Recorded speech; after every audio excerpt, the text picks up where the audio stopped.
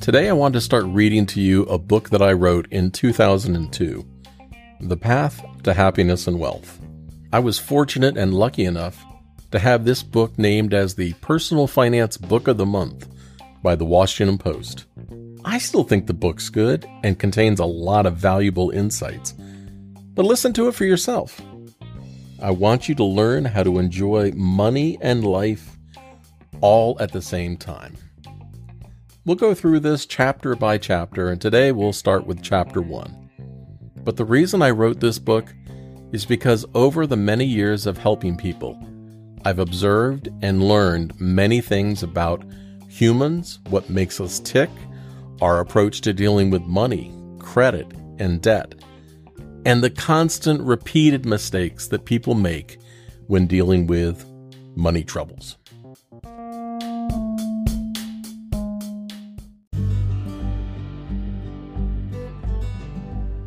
Hi, Steve Rode, your Get Out of Debt guy. If you're listening to this podcast, you probably want to learn more about money, credit, and debt, or you're one of the many good people out there with bad debt and you want it to go away.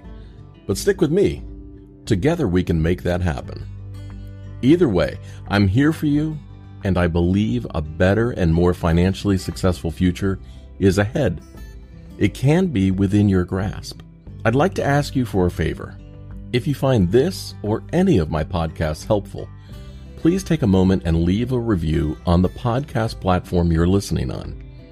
Your feedback and opinion matter to me, and if I've done a good job, your review helps others to find the podcast as well.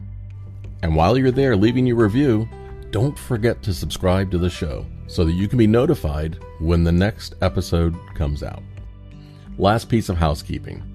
If you have a question or comment you'd like to hear on an upcoming podcast, you can leave me a voice message at getoutofdebt.org/message.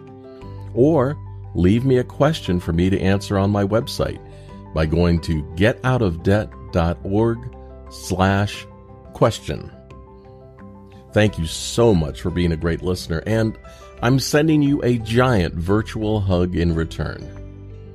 And now, on with the podcast.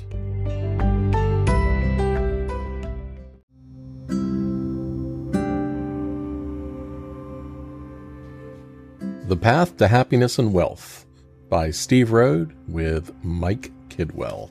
Dedication.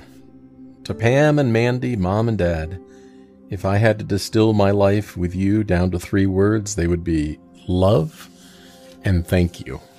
Chapter 1. I got hit in the head with a baseball, and I saw it coming.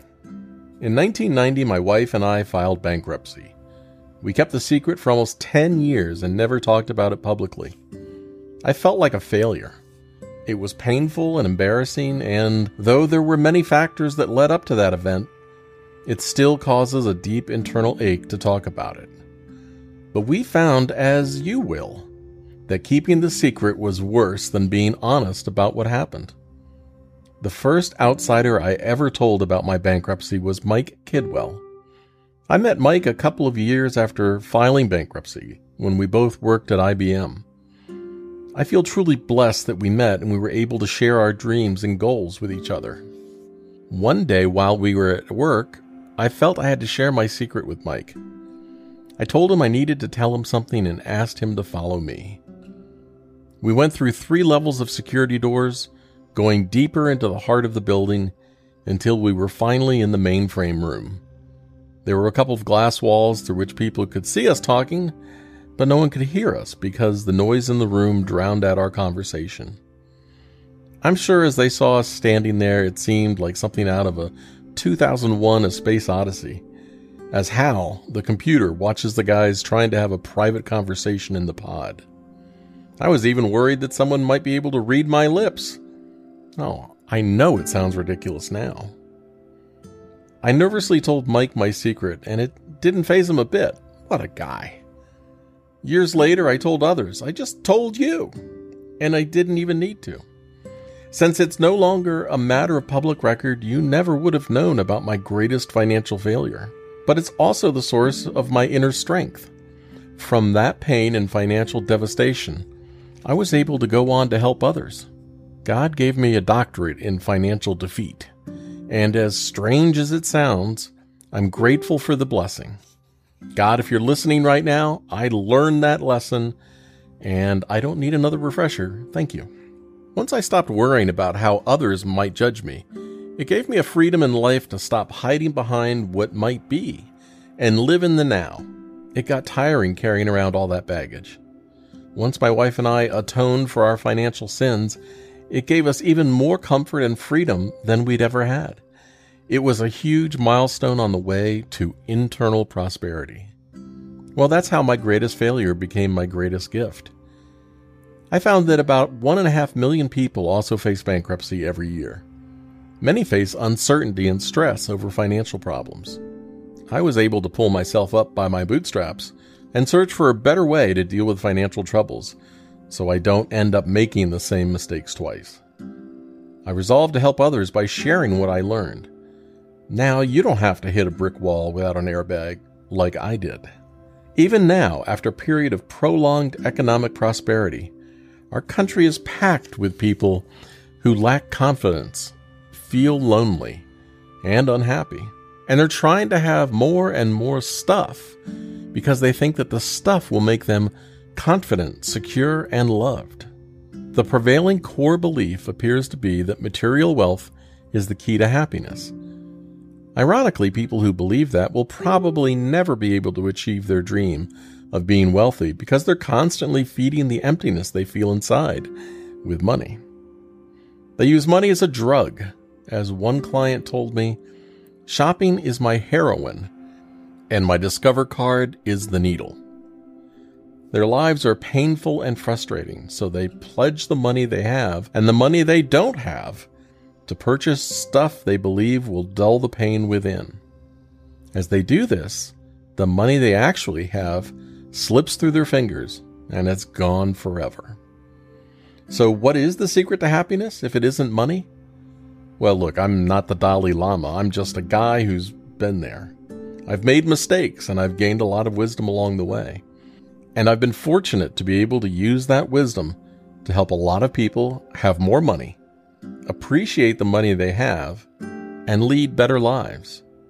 One of the core reasons why their lives became more rewarding is because they now get it, and a lot of it is packed into this book. This book is by myself, Steve Rode, with Mike Kidwell. I say I wrote this book with Mike because without Mike's belief in what we do and his support in building the dream, I would not have had the experience or opportunity to share with you the information in this book that can change your life. I encourage you to make this a true reference work for you as you discover your path to the rewarding life you deserve. This book contains the skills necessary for you to begin to live a life of happiness, fulfillment, joy, and wealth. It's what you're looking for, and the basic tools are all right here.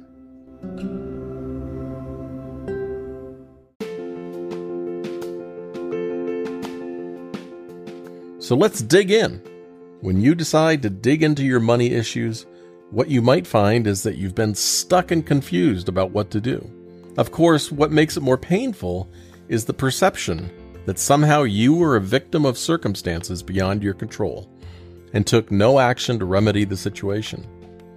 It's hard for people to be honest with themselves when they're struggling with money issues, or at any other time for that matter.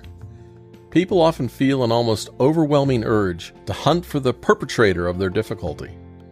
There is so much blame being spread around in bad times that people sometimes forget to point at themselves. People don't want their inner critic to begin shouting at them about how stupid they are, and on and on.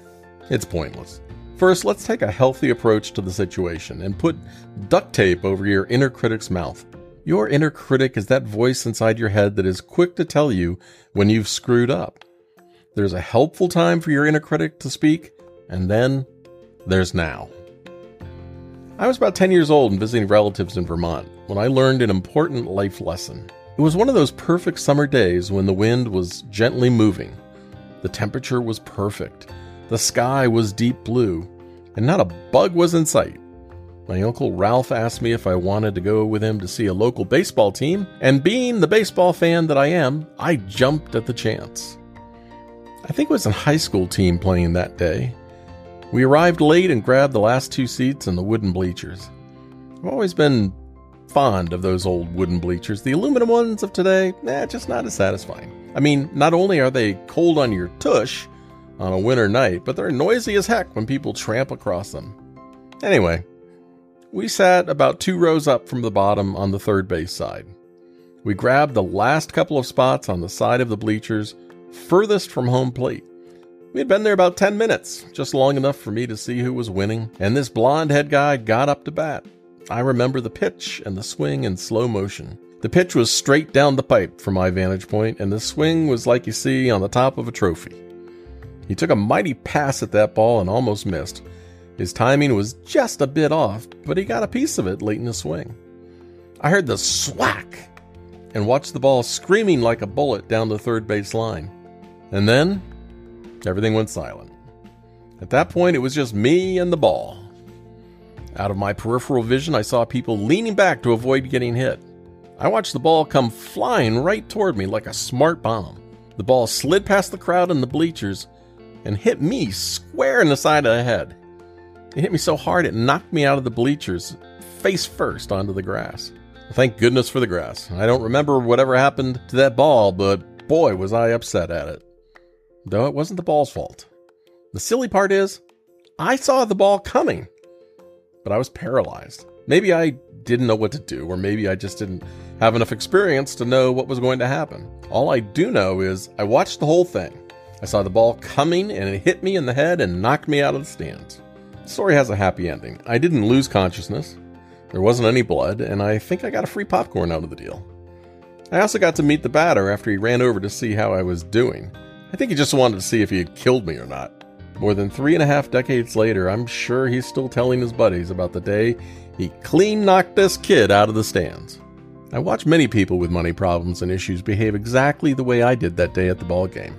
They're inexperienced, unsure of exactly what to do, and rather than take some evasive action, they get hit square in the head with the problem.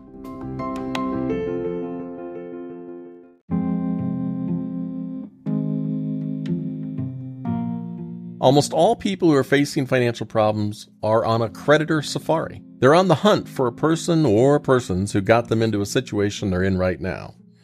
The honest answer is that you're probably the one most to blame for what you're going through.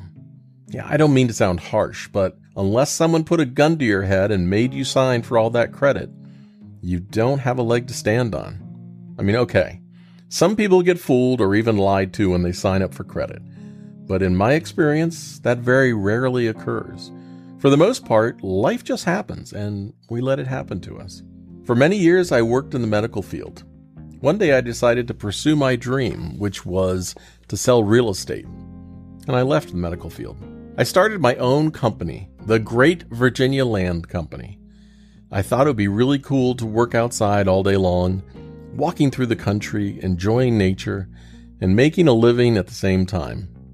I bought and sold country acreage, and when I sold property, I wanted to make very sure that the people clearly understood the contract they were about to sign, which included financing. At first, I would read the contract with them, explain every detail, and be available to answer any questions they had. Their eyes typically glazed over by the third paragraph. Well, that approach wasn't working, so I made myself available as they read to answer any questions they might have. Nobody asked questions. They just wanted to know where to sign. I even asked them questions to make sure they had read the contract. And most were put off by my inquisition. Finally, they trained me to just hand them the contract.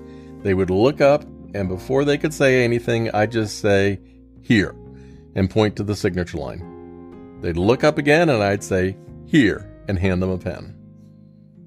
I used to get excited when I thought someone was going to ask a question about the financing. I wanted to explain it all to them, but finally I was beaten into submission by the public's lack of concern about the contract or the financing. The prevailing question was never about the total cost. Instead, it was always, "Hey, Steve, what will my monthly payment be?" They didn't want to be bothered to actually read or understand the damn contract. They just wanted what they perceived to be the benefit once they signed the contract. One day I sold 14 pieces of property at one time. There were so many people who wanted to purchase property from me that I passed out blank contracts, stood on the trunk of my car, and shouted out instructions on how to fill in the blanks. The purchasers all gathered around as if it was a concert in a park. In the first blank, put today's date. It was insane, but I could not stop the frenzied action. If I had not done it that way, it was very possible that I could have been physically injured. People would get in such a tizzy if they couldn't sign the contract as quickly as possible. It was frightening at times. One day, 2 people wanted to buy the same piece of property. One person made the decision to buy it first, and the other said he was going to kill me with the gun in the back window of his truck. I decided it'd be a good time to leave, so I calmly walked to the car, jumped in, and turned the ignition. Trust me, whir, whir, whir is not the kind of sound you want to hear at a moment like this. The battery was dead, and I didn't want to be. So what did I learn from my experience? Well, I learned people don't like to see snakes when they are out walking in the country, and they aren't interested in understanding consumer credit transactions. Inevitably, if a problem ever arose after the transaction took place, the perception was always that the purchaser was the victim, even when the terms were clearly spelled out in the contract that they refused to read. The same is true for almost all consumer credit transactions. People don't read the agreements they sign, and if they do, they will not or do not ask questions. Even if they do ask a question and are a little troubled by the answer, the vast majority of people will sign the agreement anyway, as long as they get what they want when they sign. To develop a foundation for internal prosperity and external wealth, you cannot sit idly by and watch your life pass before you. You have to participate. Otherwise, you get what's left over. You might summon up the courage to assume responsibility for your life, and while you're at it, you'll avoid getting hit in the head. The thought of looking inward, focusing on building internal prosperity, the inner disposition traits, and the skills necessary to make you happy, is an uncomfortable thought for many people. How fortunate you are that you're willing to find a way not only to have enough money to make you wealthy, but also to pursue the admirable goal of finding your path to a rich and rewarding emotional, spiritual, and financial life. This book will help you find the answers you're looking for. And yes, it is possible to make enough money to be happy. And yes, you can be proud of yourself, your life, and your accomplishments. And yes, there is a better way.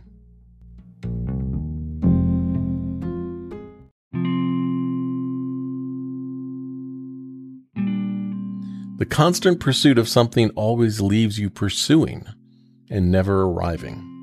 The majority of people I have helped have spent their lives chasing a dream of wealth and ended up with the opposite of wealth: massive debt and lost opportunity.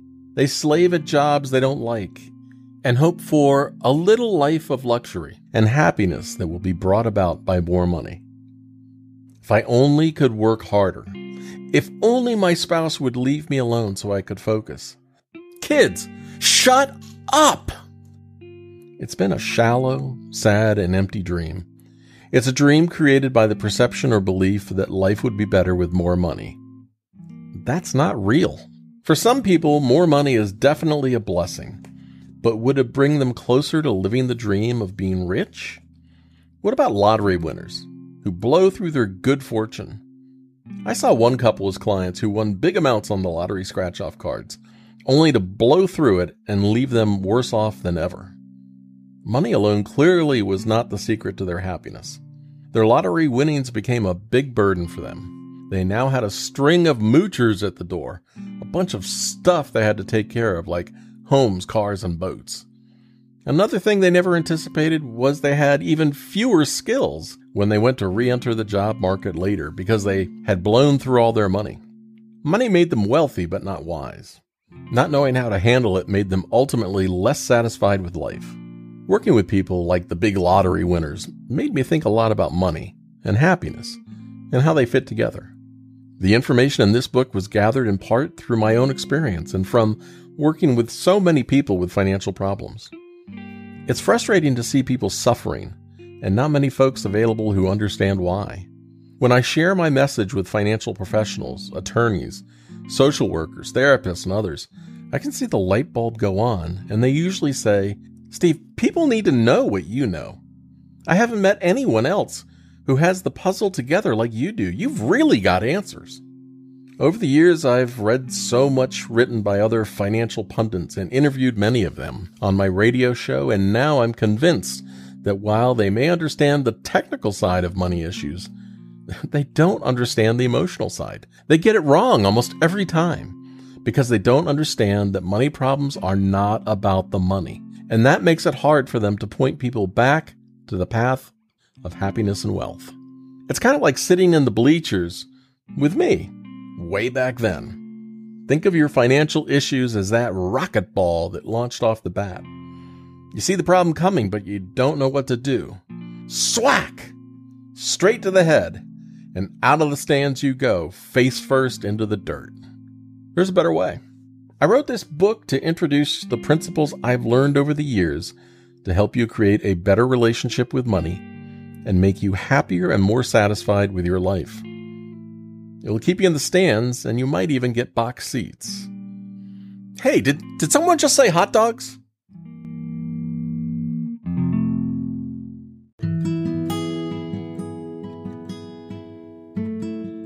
What can you teach yourself?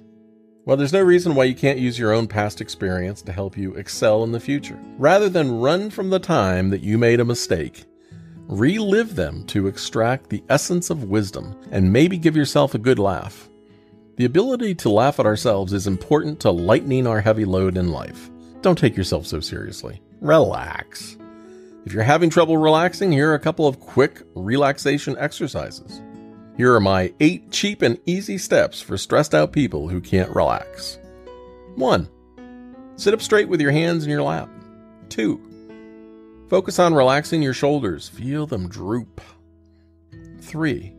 Focus on relaxing your legs and your back. Feel them getting less tense. 4. Focus on breathing slower. Feel your breathing slow down. 5. Close your eyes. 6. Count your breaths. Breathe in, 10. Breathe out, 9.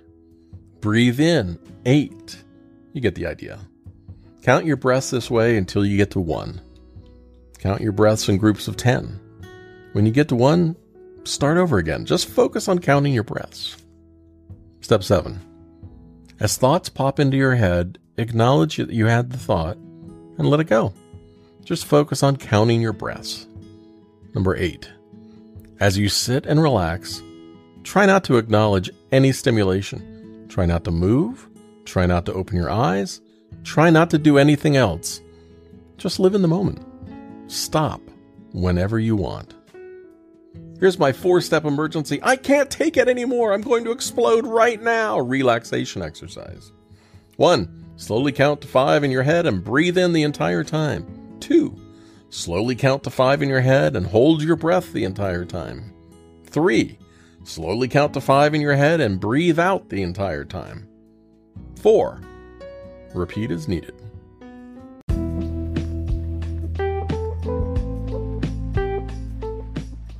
This is Steve Rode, your Get Out of Debt guy. That was Chapter 1 of my book, The Path to Happiness and Wealth. Thank you for joining me today. Please be sure to visit me at my website, getoutofdebt.org. We'll listen to Chapter 2 in the near future. Bye-bye.